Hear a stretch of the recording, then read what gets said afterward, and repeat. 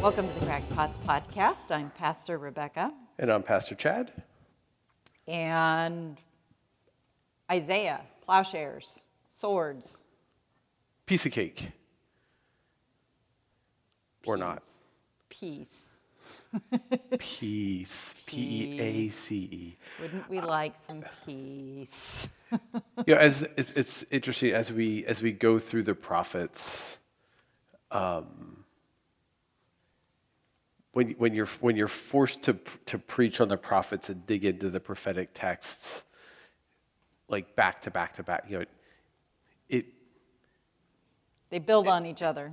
Well, and not just that, but it also really kind of hits home as to why they really weren't liked. Oh, well, yeah. I mean, like they're hard texts to dig through. Well, and honestly, we're not getting the really hard texts. We're getting the softballs. Ish. The reality is none of it's easy. Like even the air quote softball texts, prophetic texts aren't easy. I mean, Isaiah 2, of all of Isaiah's, stuff, is kind of the look, this is something to look forward to. It's a hope passage of let's look forward to a time. It's a hope passage, yet in our current reality, we can't fathom it. Correct. Right? So I know that it's better than the y'all suck and I'm going to destroy you texts, which, he meant next well. week. Or this coming week. Isaiah meant well. But the reality is, like, as well-meaning as Isaiah is to, sort of try and phrase this and put this in a hopeful light, the reality is we're so broken as society, like we can't even begin to fathom a world of peace.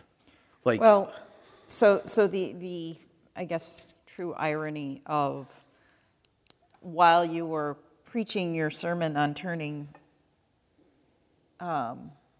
swords into plowshares, there was a mass shooting that morning. Yeah. That I don't think we had quite realized had happened when we were doing services, or there would have been some mention in prayers and stuff like that. So I hope people understand we were not ignoring it. It's just we had not, I think, fully grasped what had happened yet that morning, because it happened that morning. Yeah. Yeah, for me, Sunday morning is up, throw down breakfast, get here, and start setting up. And right. It wasn't on my radar until Sunday afternoon. You go, holy crap! Yep.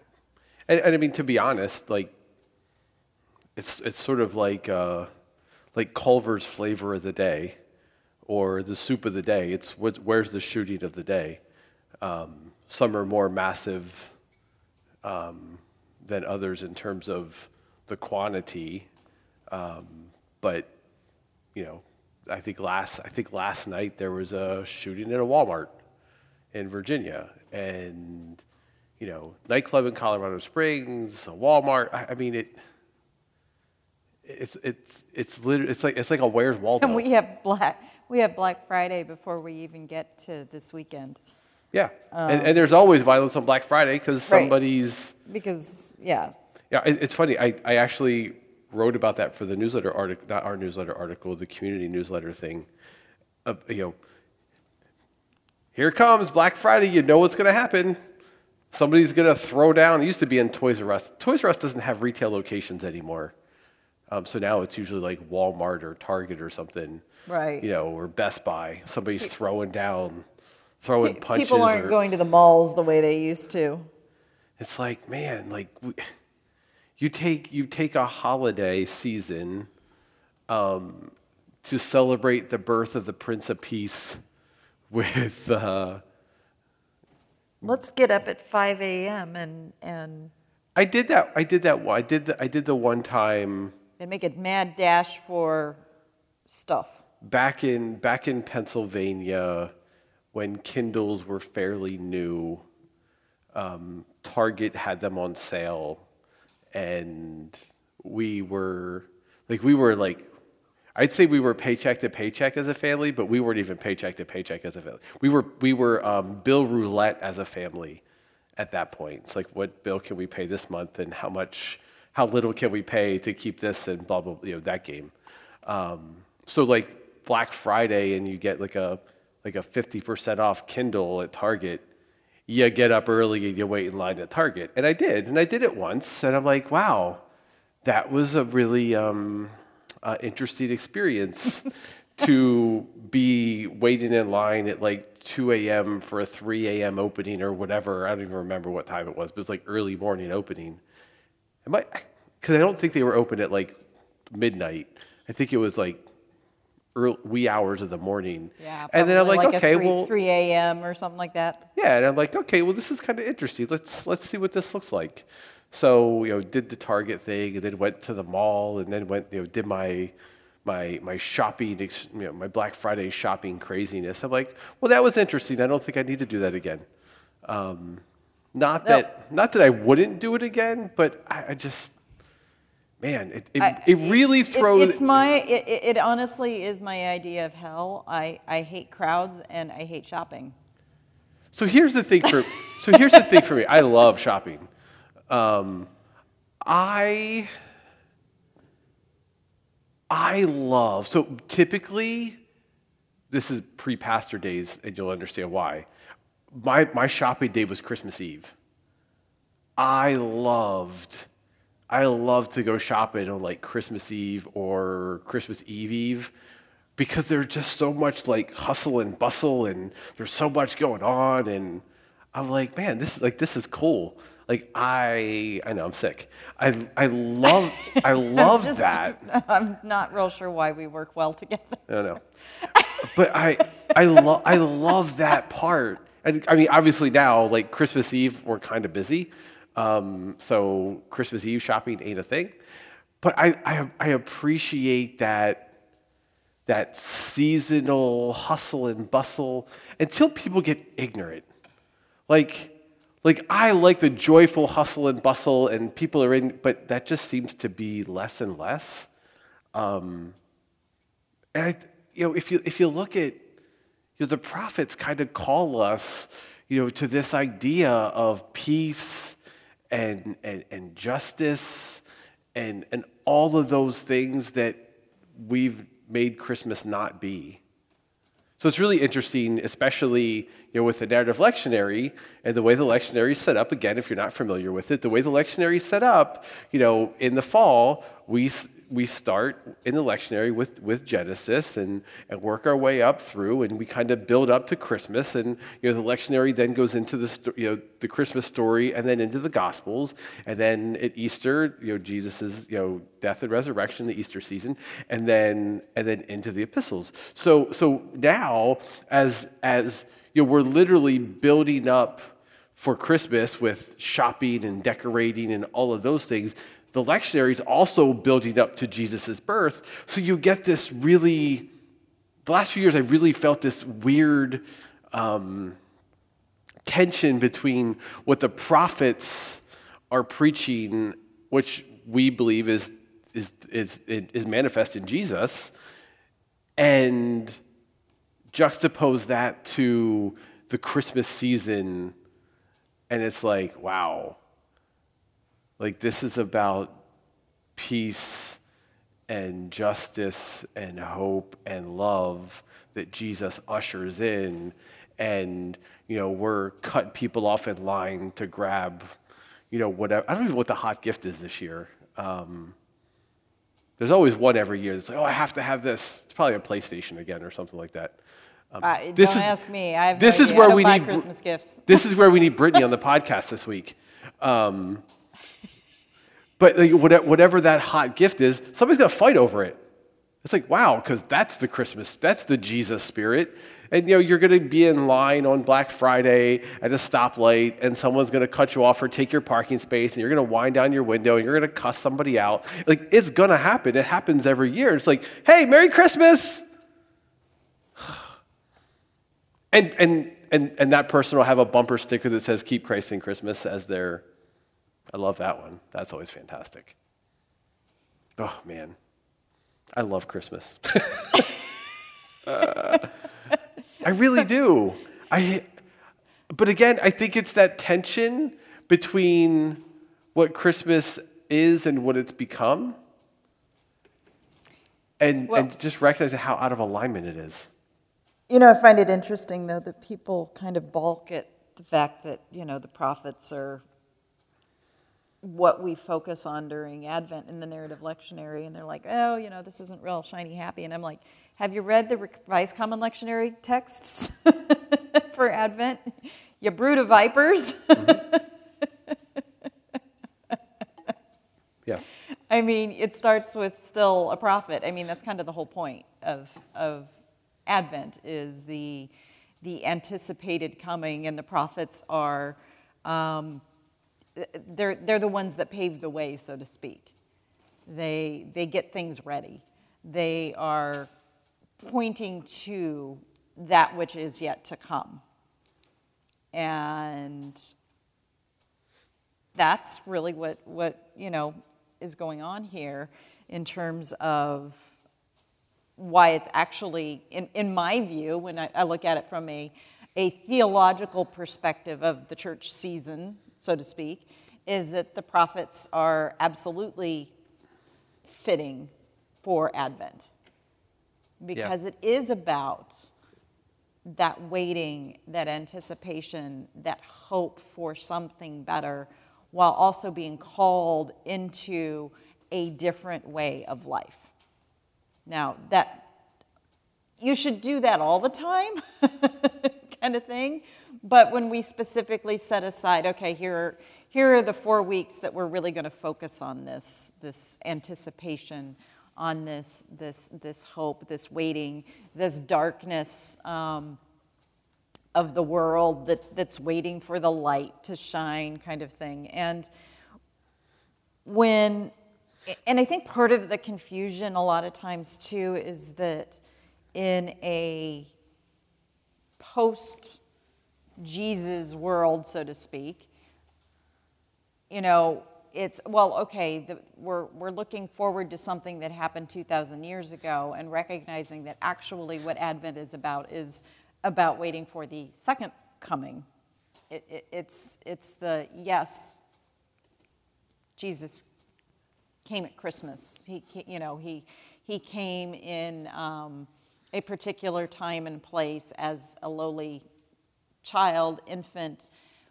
But these promises that we are getting in the prophets are pointing us to a much larger fulfillment than even that was.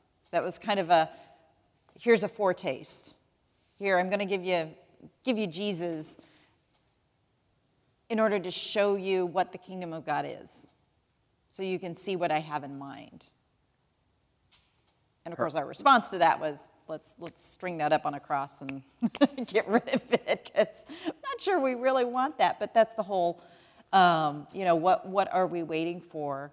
What we are waiting for is the full ushering in of God's kingdom. We talk about that a lot in this podcast. Hurry up already. Yeah, is what the kingdom of God actually looks like in all its fullness, and all we keep getting are glimpses, and it's hard. And I think Advent speaks into, at least for me, Advent speaks into that tension and that difficulty of, yeah, the world's still a mess. The world still sucks. And yet we have the promise of the light has come into the world and the darkness did not overcome it. And that continuing promise of the darkness doesn't win. In the end, the darkness doesn't win. And that's a hard thing to cling to sometimes when you're sitting in the midst of a world that seems like the darkness is winning. Yeah.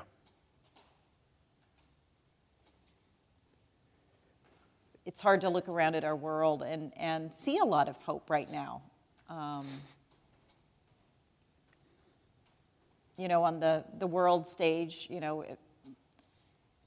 you've got Ukraine and Russia and this constant possible threat of, well, is this going to eventually turn into some nuclear war? You've got the United States tying Wales in the first World Cup match. Well, isn't that kind of an indication that the end is near? that we're... No, men's USA soccer sucks. I know, that's my point. I mean, they should have beat Wales. Wales isn't any good. My point was they actually tied the team instead of losing. Give them a chance. They'll lose the next one. Now, women's soccer, on the other hand. Although they have not been playing well. But anyway, I digress. I haven't been paying any attention to soccer, I have to admit. I pay zero attention. Other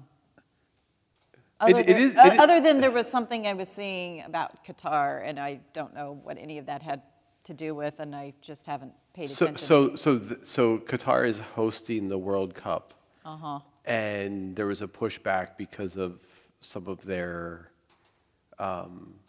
very strict laws and views. So, for instance, a number of the European teams were wearing armbands, captain's armbands, that basically said "One Love," and yeah, I saw somebody was wearing a T-shirt or something that had like rainbow stuff on it, and they got kicked out. And they had, I believe it was, I don't know who. Again, I don't follow all that intimately close, but essentially, the European countries were told that they would be assessed a yellow card for wearing a One Love armband, which is asinine on so many levels. And then they also, like a week before the World Cup started, said they weren't going to sell beer in the stadiums. It's like, whew. Well, I mean, that a very strict Muslim country does not allow for alcohol. So much poison in the system. So much for the German fans. Yeah. So again, there's lots of issues, but it's yeah. Anyway, my point being, I really have not been paying much attention. Soccer has never been my sport, so I haven't really paid any attention to that. So we were talking about hope, and one of the things I love about sports is, like, at the beginning of every season, every tournament, there is this sense of hope that my team is gonna win. Like I mean, there are a few exceptions. Nebraska football, perhaps one of them. Oh no! All Nebraska fans during the summer are like, "Yes, this is the year we're gonna," right? And then we play our first game, and we're like, and that's okay, what I'm talking never about. mind. Like, there is that sense of hope in sports that no matter how bad the team has been, this is the year. It's all gonna turn around, and there's a youthful bliss to that.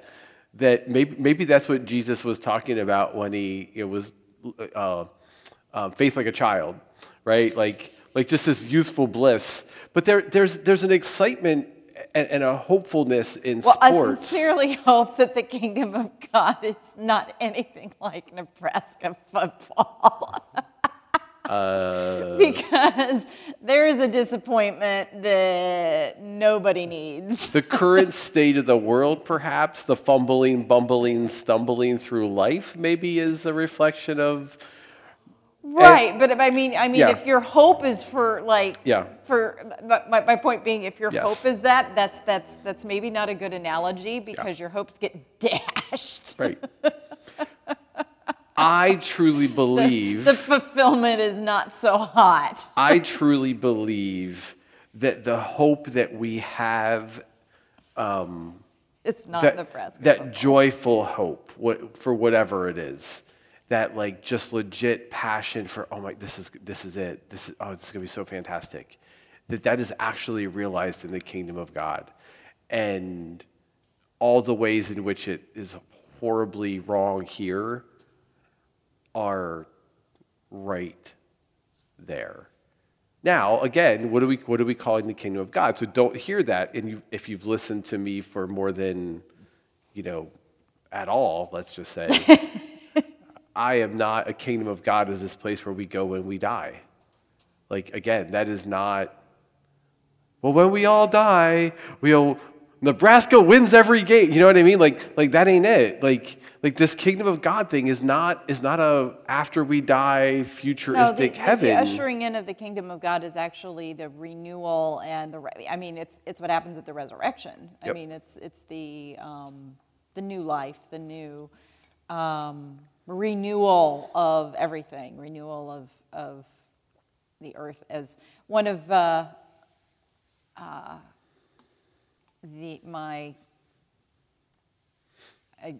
she was not one of my professors because she was at a different seminary, but Barbara Rossing used to call it, the rapture in reverse. It's the coming down, so to speak, instead of us getting sucked up. It's God's kingdom descending from heaven to earth. It's the coming down and dwelling and being part of here, and that's really part of that vision and that hope that you get glimpses of in the prophets of their promises of things, because when you get to the notion of the second coming, you get that in primarily the book of Revelation, which is drawing on all of the Old Testament promises, basically saying, look, this is what it's pointing to. It's pointing to this ushering in of this kingdom, of the nations streaming to, Jerusalem, of the healing of the nations, the not allowing the evil and the bad inside its community. And because all of that icky stuff has to be left out. Yep. And so and I think it's hard for us to fathom and imagine, because we don't see how that, knowing how human nature works, we don't understand how that is going to actually work. I think about a lot of TV shows and stuff that basically, it's like, oh, you think you want utopia or whatever, and then they show how horrible utopia would be because you would have X, Y, or Z taken away, which makes you lose, whatever. And, it's always our messiness is the beauty of who and what we are, even though it comes with the bad stuff too. So it's hard, I think, for us to even fathom what those promises are going to look like. I bet there's no cell phones in the kingdom of God. That actually, to me, is not a bad thing. I don't know. I think maybe getting rid of a lot of that isn't a bad idea. Now, granted, a lot of my career has been focused around technology and things like that, but yeah. So I guess maybe that's part of why I'm hoping for a future that doesn't have all that technology, because so much of my life has been dependent upon and wrapped around the technological advances and stuff like that. I don't know, it's just one of those things where we just don't know what it looks like. And we aren't given a whole lot in those kinds of terms. I mean, everything becomes speculation at that point, because basically all we've got is Jesus promises you're going to be healed, you're going to be made whole, you're going to be restored to community, there's not going to be poverty. I mean, these are the things that, we focus on in terms of what the promises entail. How that actually is structured and gets lived out is the bigger question mark. Yep. Of what does that look like? What does, because clearly as a society, humanity has never figured out how to do this.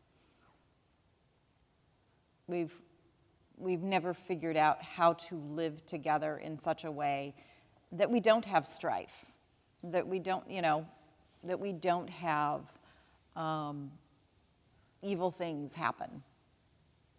Even if you are structuring your cloistered community, et cetera, let's say you're trying to kind of live like the Amish do, and you still wind up with violence occurring. You still wind up with things encroaching in. And I mean, I think a lot of us would see living that kind of lifestyle as well as not exactly being something we would want. My first year at seminary, the groups that were on campus, because it changes because of graduation and internship and things like that.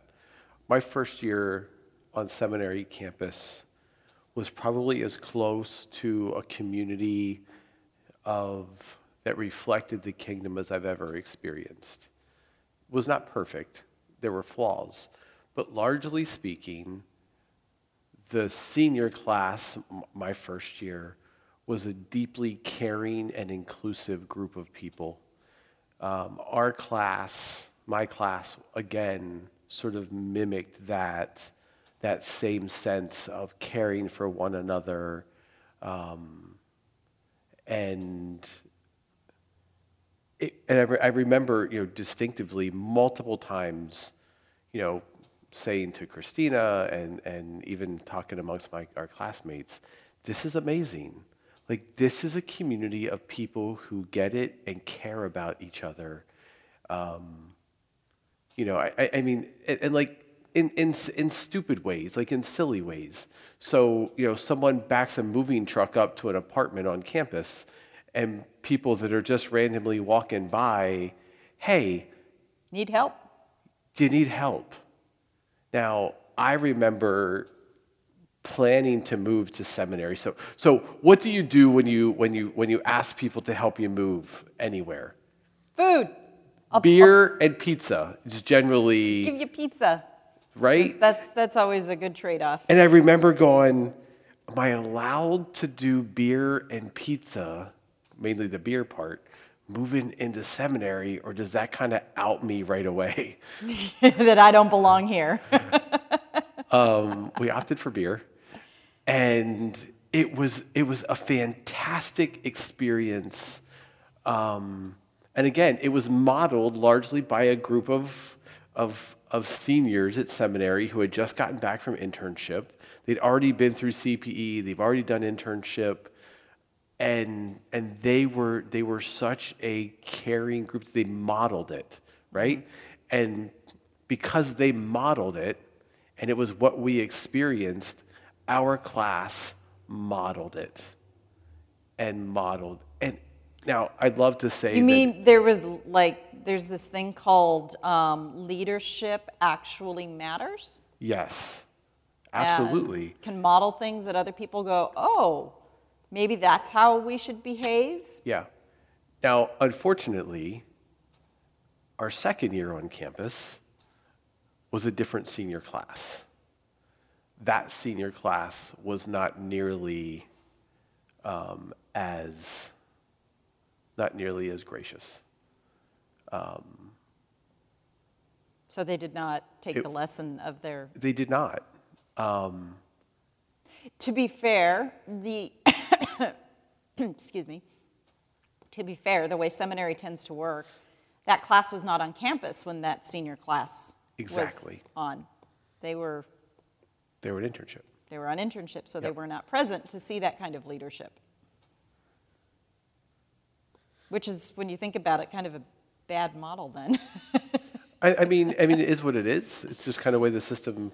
Yeah. Well, it is set up, works. but the system has changed so much. The seminary process has changed a little bit. Yeah, I don't even know how they do that anymore because I know. But I just remember going, in this small community, on this campus, and this is something that I joked around a lot. It just cracked me up that, like, if someone sneezes, like usually someone will say, God bless you, or bless you. In seminary, when someone's, at least in my experience, when someone sneezed in seminary, it was like this chorus where everybody had to say it or it wasn't valid. Again, just really strange that everybody had to say, bless you, bless you. Again, that's a stupid example, but there was just a sense of community, a sense of caring and support for one another. Oh, so-and-so's going to have a baby? Oh, the entire seminary campus signed up to provide meals so that they didn't have to cook and they were provided. When we had students from, not just, beyond traveling distance. So Thanksgiving, for my 3 years on campus, Christina and I organized the Thanksgiving dinner on campus for the students who couldn't go home. We were fortunate. I mean, we lived an hour from campus, so we could see family, anytime we wanted. And like, you know what? We could do this. Like, we could. And 1 year, family actually came to seminary and had, Thanksgiving dinner with. But it was just this sense of, from everyone on campus, that it wasn't just about you. It was about the community. It's about us. And everybody. Yeah. And that is, it's so lacking in the world. Now some neighborhoods have a little bit of that sense, amongst themselves, but those instances just seem to be smaller and smaller. Now, if there's a tragedy, you often see people rally together. In Florida, hurricane season, you get some folks, some communities that are devastated, and they kind of pull together and go, but why does it take that? Well, there's the big question. Why does it take a tragedy? Like, why does it take a tragedy for people to realize that other people matter? And not to say that you don't see bad behavior in those situations too, because you do.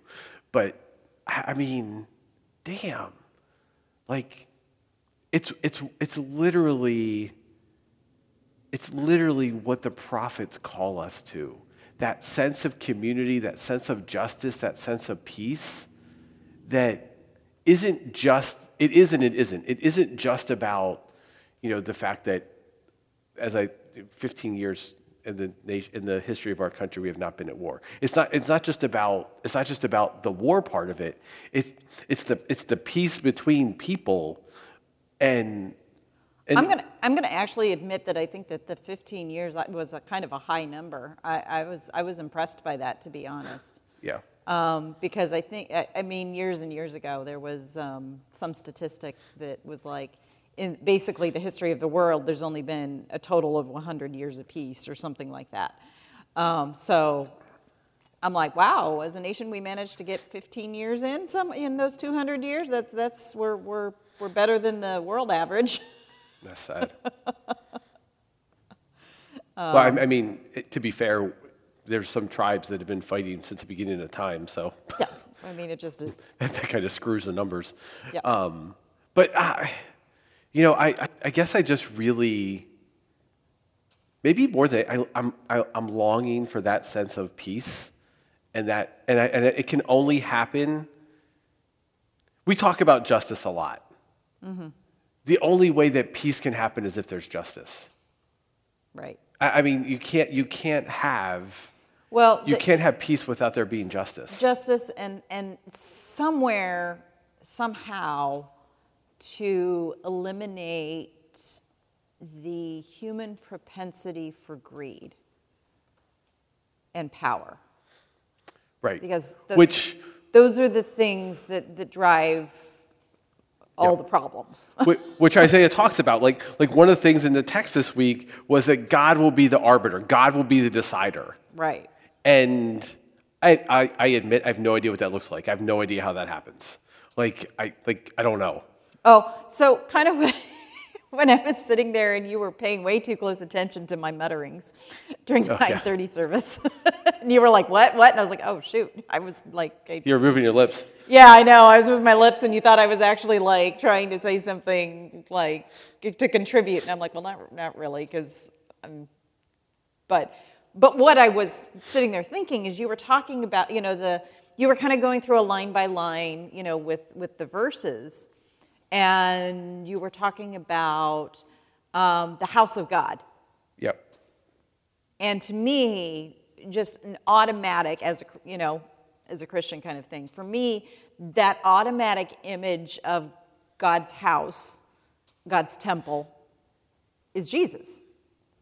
So, I mean, there's just that automatic, well, where's the temple located? Well, the temple's Jesus. Yep. So that all starts getting wrapped up in Jesus speak, so to speak. Yeah. And Holy Week. Yeah. The temple lifted up. Yeah. On the cross. And so it's like, immediately when I read that, I was like, oh, well, that's, it's talking about Jesus there. And that kind of reshapes, in a lot of ways, for me at least, how you read the rest of that. So that was why I was like, oh, well, I really don't want to open that can of worms. That wasn't where you were going. I was just muttering to myself. Confessional moment. This week, man, I feel like more than most weeks, 3 different sermons, or at least 3 very different endings. I realized Saturday night, after Saturday night, it needed to be what I feel like I think I missed Saturday night during the sermon was an acknowledgement that we just don't see. We don't see God at work. We don't acknowledge God at work. We often think of it as something that we read the miracle stories, in the Gospels, and we think that they don't happen anymore. And we literally had one within our congregation. And I'm like, damn, how did I miss that? Which then I was able to bring out at the other 2 services. So sorry, Saturday people. Come Saturday, then come Sunday, because it might be different. But I think there's this sense, and I feel it sometimes too, I'm not going to lie, where it's like, where's God at work? Like, where are those things that are just like, wow, like that's amazing to me? So, looking forward a little bit to this coming weekend's text, which is the lovely prophet Habakkuk, which most people have never even heard of, and just kind of happened to be a prophet that I wrote a paper on when I was doing God, Evil, and Suffering class in seminary. But I think what I appreciate, and I'll talk more about this next, in my sermon and what's coming up next week. But there is that question that prophet gets into of, where are you, God? Why are you not dealing with this? So I really appreciate how Habakkuk is like voicing that lament of, God, why are you not doing something? Things are terrible. Fix it. We'll talk more about that next week, but I just, I kind of appreciate how the prophets in general, it's a dialogue. I mean, it's not all like, hey, you people suck. It's also, hey, God, what's up? Why aren't you acting? You've made these promises and things like that, and what we're seeing, this doesn't jive. Well, let's be honest. One of the things that leads people away from the church, I mean, besides the church being jerks, but one of the things that leads people away from the church is the question of, why did God allow this, whatever this tragedy is, to happen? Right. Or if there was a God. So, for instance, when I was on internship, my son played ice hockey, and one of his teammates that year, they thought had a concussion and was exhibiting symptoms of a concussion, went to the hospital, and they found a brain tumor. And he died not too long after we got back from internship. And now this is a kid who, my son, who one summer spent 5 weeks at church camp. Like, he was fully enmeshed in his faith, And when that happened, he's like, I don't get it. Like, if there's a God, this doesn't happen. Right. And like, to this day, I mean, he's definitely not a churchgoer. And part of that is also, when you're in a congregation and you're an introvert and your dad's the pastor. And you I get how that goes. And you witness the church not at its best. Right. Mainly, why is Camden's question is, so here's Christina, here's my mom, my stepmom, bringing two babies. Anna would have been about, just for round number's sake, a little over 1.5, and a newborn to church, because it was important to her to be there. It was important to take Camden. It was important for her to raise our kids in the church. Well, here's a newsflash. Young kids aren't particularly angelic and peaceful in church 99, all the time. So, it can be a tad disruptive. Well, what happens when a kid is disruptive in church? Oftentimes it's the stink eye. Yeah. And I literally had someone come in my office and complain about kids making noise in church. I'm like, well, mine are the only ones here, so I know who you're complaining about. I wonder who we're talking about. I kindly told him I would help him find a church where there were no kids so that he could worship in peace. Because I think it's important that we do raise kids in church. And I get, as a parent, I get the discomfort of my kid disrupting, air quote, disrupting worship. But the reality is the only way they learn to be in worship is to be in worship. Right. And you just kind of have to live through that. But so one of Camden's frustrations, so we had this, this perfect storm of, I have a friend who dies of a brain tumor at, I want to say, 13, 14 years old, somewhere in that range. And now, the church is treating my family terribly. My dad has been ordained and is a pastor, and I'm trying to help my family by going to church and corralling, kids and comfort kids, and we're getting crap for it. Like, this isn't what what I learned in confirmation. Right. Well, it's not what I learned in confirmation. It's not what I learned that the church, how the church is supposed to be, how the community is supposed to, behave, that kind of thing. But for a number of people, that lament of where is God or why is God not acting leads people, and it's a perfectly valid, completely valid question. Right. Like, why do these things happen? Now, if Pastor Rebecca or I could answer the questions, why do bad things happen to good people, neither one of us would be at this congregation. We would have written a book, done a series, and made millions of dollars off of it. Because that is the age-old question. Right. Why do and there have been books written on that, and yet it still somehow doesn't answer the question because people are still asking it and still going, wait a minute, this doesn't seem to quite... Well, we don't get the answer we want. Yeah. Right? Yeah. I mean, the answer we want is that God is going to protect God's people 100% of the time from any wrongdoing, and just simply coming to church and believing in God means you're going to have, a life of joy and luxury and no heartache. Yeah. And it's not the reality, which is, that whole prosperity gospel thing just drives me insane. I wonder so I bought a book that kind of trashes the prosperity gospel. Of course you did. And put it under our taco about Jesus tree. I wonder who won that tree and is enjoying all the Mexican food in the community. I'm a little jealous there. And I wonder what their take is on that book. I suspect... How does Pastor Chad evangelize tacos and books that trash prosperity gospel? and buying taco T-shirts.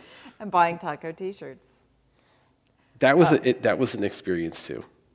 Yeah.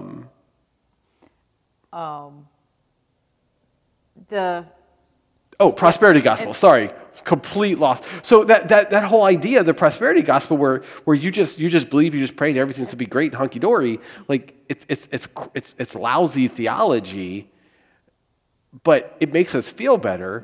It's what you want to believe.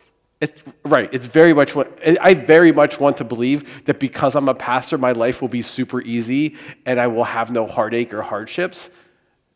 It's not true. And that God will give me millions of dollars and I can live in a wonderful mansion. And I don't even want millions of dollars. I don't want millions of dollars.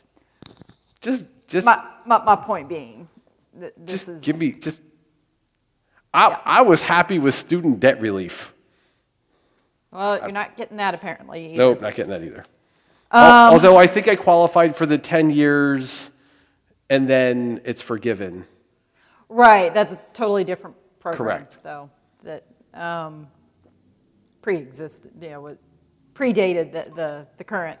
Yeah. But, yeah, the whole... I'm all for the year of Jubilee. Why don't we go back to that? If we really want to get biblical...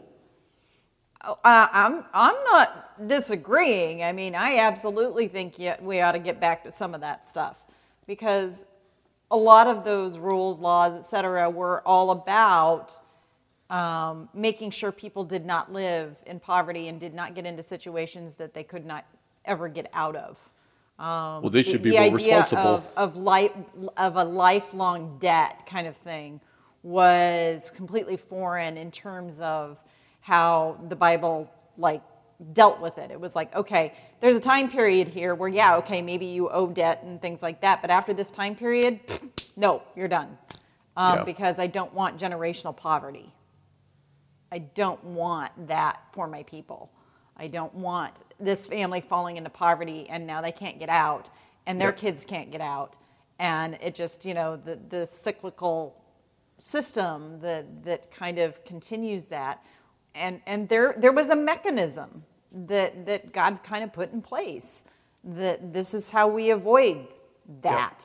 Generational poverty is so understated, and not this country was, the myth of this country is that you pull yourself up by your bootstraps, and we've talked about this before, and you even talked about how try and pull yourself up by your bootstraps, you can't actually do that.